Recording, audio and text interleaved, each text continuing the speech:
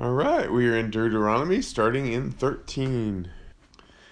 Okay, and so my NASB titles this first portion Shunning Idolatry. It says, if a prophet or dreamer of dreams arises among you and you see a sign or wonder, and they said, let's follow after other gods, you should shun him. You do not listen to them. God is testing you to see if your heart is for him. Seek the Lord, follow the Lord. Um, is this in line with the word of the Lord? Is this in line with the Bible? Is this in line with um, God's heart, God's wisdom, God's ways? And Jesus says in the last days there will be false Christs with false signs and wonders. So this is very applicable. If we will not be we will not be confused by false signs if we are truly the Lord's. But if we're ones that just get excited about signs and wonders, we can be turned aside if that's what our heart is. This is a big problem for the charismatic church today is that for many they're more excited about signs and wonders than they are about the Lord. Signs and wonders are good and wonderful, but they're just a gift from God. They're not God, and we should never get that confused. And then so this part and also the next part shows the seriousness of God wanting a people that worships Him and Him alone. And it says even if your closest loved ones, your family, says, "Hey, we should go after this other god," you should kill them.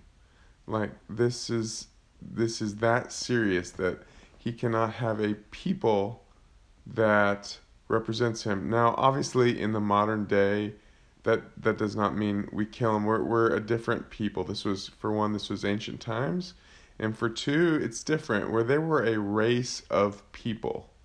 They genetically they were a race of people. Whereas today, the people of God are not of a particular race in the way that genetics would say, or color of skin, or culture of man, but instead are a called out people who have individually accepted Christ and grown in and through Him.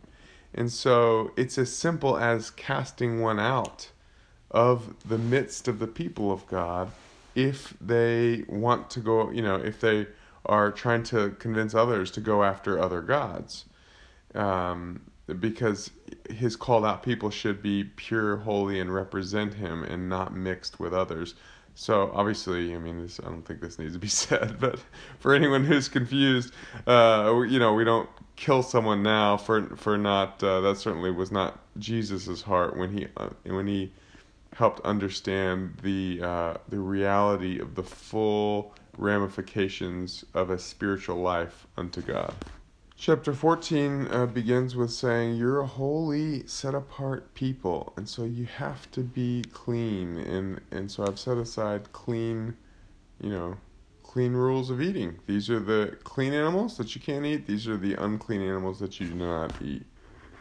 As mentioned when this came up before, obviously Jesus and Peter, and Paul, the New Testament makes it very clear that we're not beholden to these rules, but we're to learn from the principles. That being said, don't eat a vulture. That's just disgusting. And then he goes over tithe again. He says you should bring your tithe, which, they were agrarian culture, so their tithe was produce like crops and animals. So it's a tithe and or the first fruit, firstborn of animals. You should bring that, and that's why the major festivals are set up along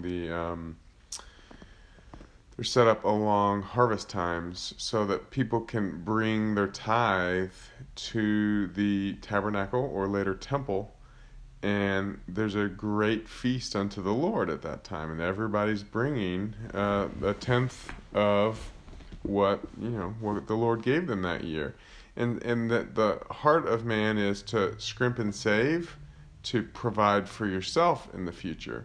But God says, no, trust in me that I will provide for your future, and give a tithe. It's testing our heart. that we would that we would believe in him and trust in him for our future, and or that we don't spend it on ourselves. So those are the two things people would do if they're not tithing, right? Spend it on ourselves, our own desires, our own flesh, or scrimp and save for our future because the future is unknown. But he's saying don't do either of those things. Give it to me, and of course you're getting to enjoy a great feast by this process, but you're also taking care of the Levites. And then every third year, you're doing an extra tithe for the poor, the widows and the orphans. And so in this, he teaches us to trust him and that he provides for us. And then we move on to chapter 15. And then he sets up a sabbatical year. Every 7 years, you're to forgive debts. Now, this is it's a really powerful concept, and it goes several ways. For one, it restricts the lending, and he ends by saying you shouldn't be lending to each other. You should be lending to outsiders. Everyone. God should be taking care of everyone. But he also is giving the law, so obviously he knows that there will be lending, and basically it's to the lender, don't lend so much that they can't repay you in 7 years, because then you're burdening them too much, more than they can handle. And if you do, you're not going to get it back. And for the for the borrower, they'll never be overwhelmed with debt, because after 7 years, it should be forgiven. And so it's a good system of keeping everybody sort of on a more even, I don't know, even playing field, or I'm should think through this more because I'm just talking off the cuff, but it allows no one to get too poor, basically, and he understands that money is power in the carnal world, not in the spiritual world, and therefore be lenders to others, not borrowers, because there's power in being the lender, there's weakness in being the borrower. But you might think, well, then I'm not going to be a lender. But then he specifically says, hey, don't harden your heart. If you have a brother, a neighbor, which is, this is your people, help them. If you have the means, help them. Don't just not lend because and really he's transitioning from lending to just giving. But whether lending or giving, help so that so that they're not down and out, that they can depend on you for help. Be the hand of God helping. But he is specifically, I said, he's transitioning from lending to giving. But no, he's specifically saying lending. Don't think in your heart, oh, the 7th year is coming, I don't want to lend to him because I won't get it back because the debts will be forgiven. He says, no, be generous. And this applies not only to money, but if a person, in those days, people would sell themselves as a slave if they ran out of money. If they were just desperate, they needed money and they couldn't get money, or maybe they had debt. For whatever the reason, they were just desperate. So they would sell themselves as a slave. And he says, after 7 years, set them free again. And after you set him free, give them some of the crops, basically pay him for his work. Give him, if you were a shepherd and you have a flock, give to him from the flock for the work that he did. Or if you had fields, give to him from the crops that he made for you while he was your slave. And remember that you too were a slave in Egypt. And now he's obviously not talking to people themselves, but you come from a people. Remember where you came from. Even if you're born in a blessed situation, remember that you come from a heritage of being entirely dependent on God. And if you realize the true reality of your situation, even now, even if you're a rich man now, you are entirely dependent on God. And if not, you are absolutely worshiping the world, carnality, mammon. You cannot worship both God and mammon. And then he says, hey, sometimes a slave might not want to leave. And so if they don't want to leave, you pierce their ear in a certain way, and then that'll show that they're going to be your servant forever. And he says, don't be upset that he's leaving now. If he's a good servant, then It might be hard. You get dependent on him for 6 years. And all of a sudden he's gone. He says, don't be upset about that. He gave you 6 years, and since he was basically your slave, he worked twice as hard or twice as well as someone who you just hired by the hour, because he was yours kind of all the time.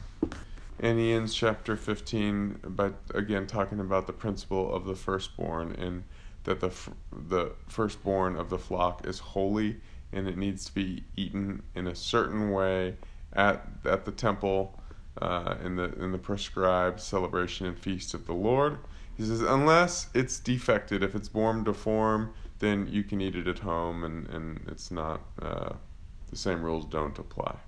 And then we move to chapter 16. And this chapter is going over the major feasts again.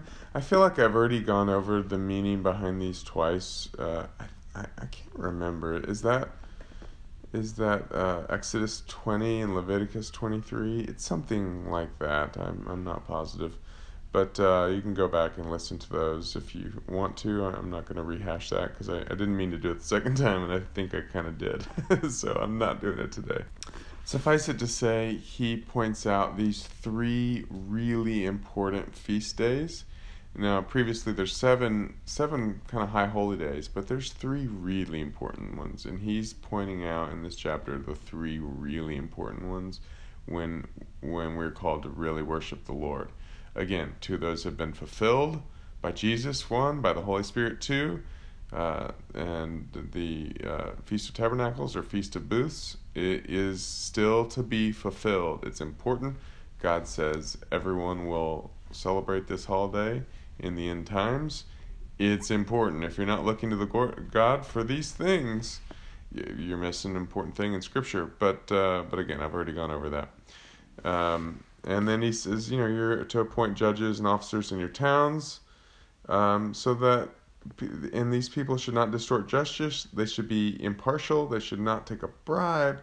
They're giving the pure justice of God. They should have the wisdom of God and be able to share the wisdom of God. This is a picture of, God showed me years ago that he set up the government of the time of judges, which was very little government at all, but he would raise up judges. It was man's heart to have a king set over them. He wanted to be their only king. He raised up judges in order to help them to share the wisdom of God, to provide leadership that's needed in this world.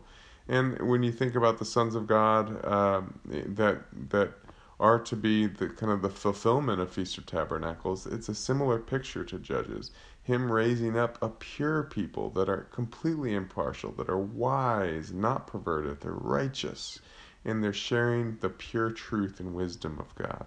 And the chapter ends again with, do not mix with anything else. The enemy's constantly tempting us to mix with other religions, with other ways of the world. Stay pure to me and my way, says the Lord. And I think that's it for today. God bless you.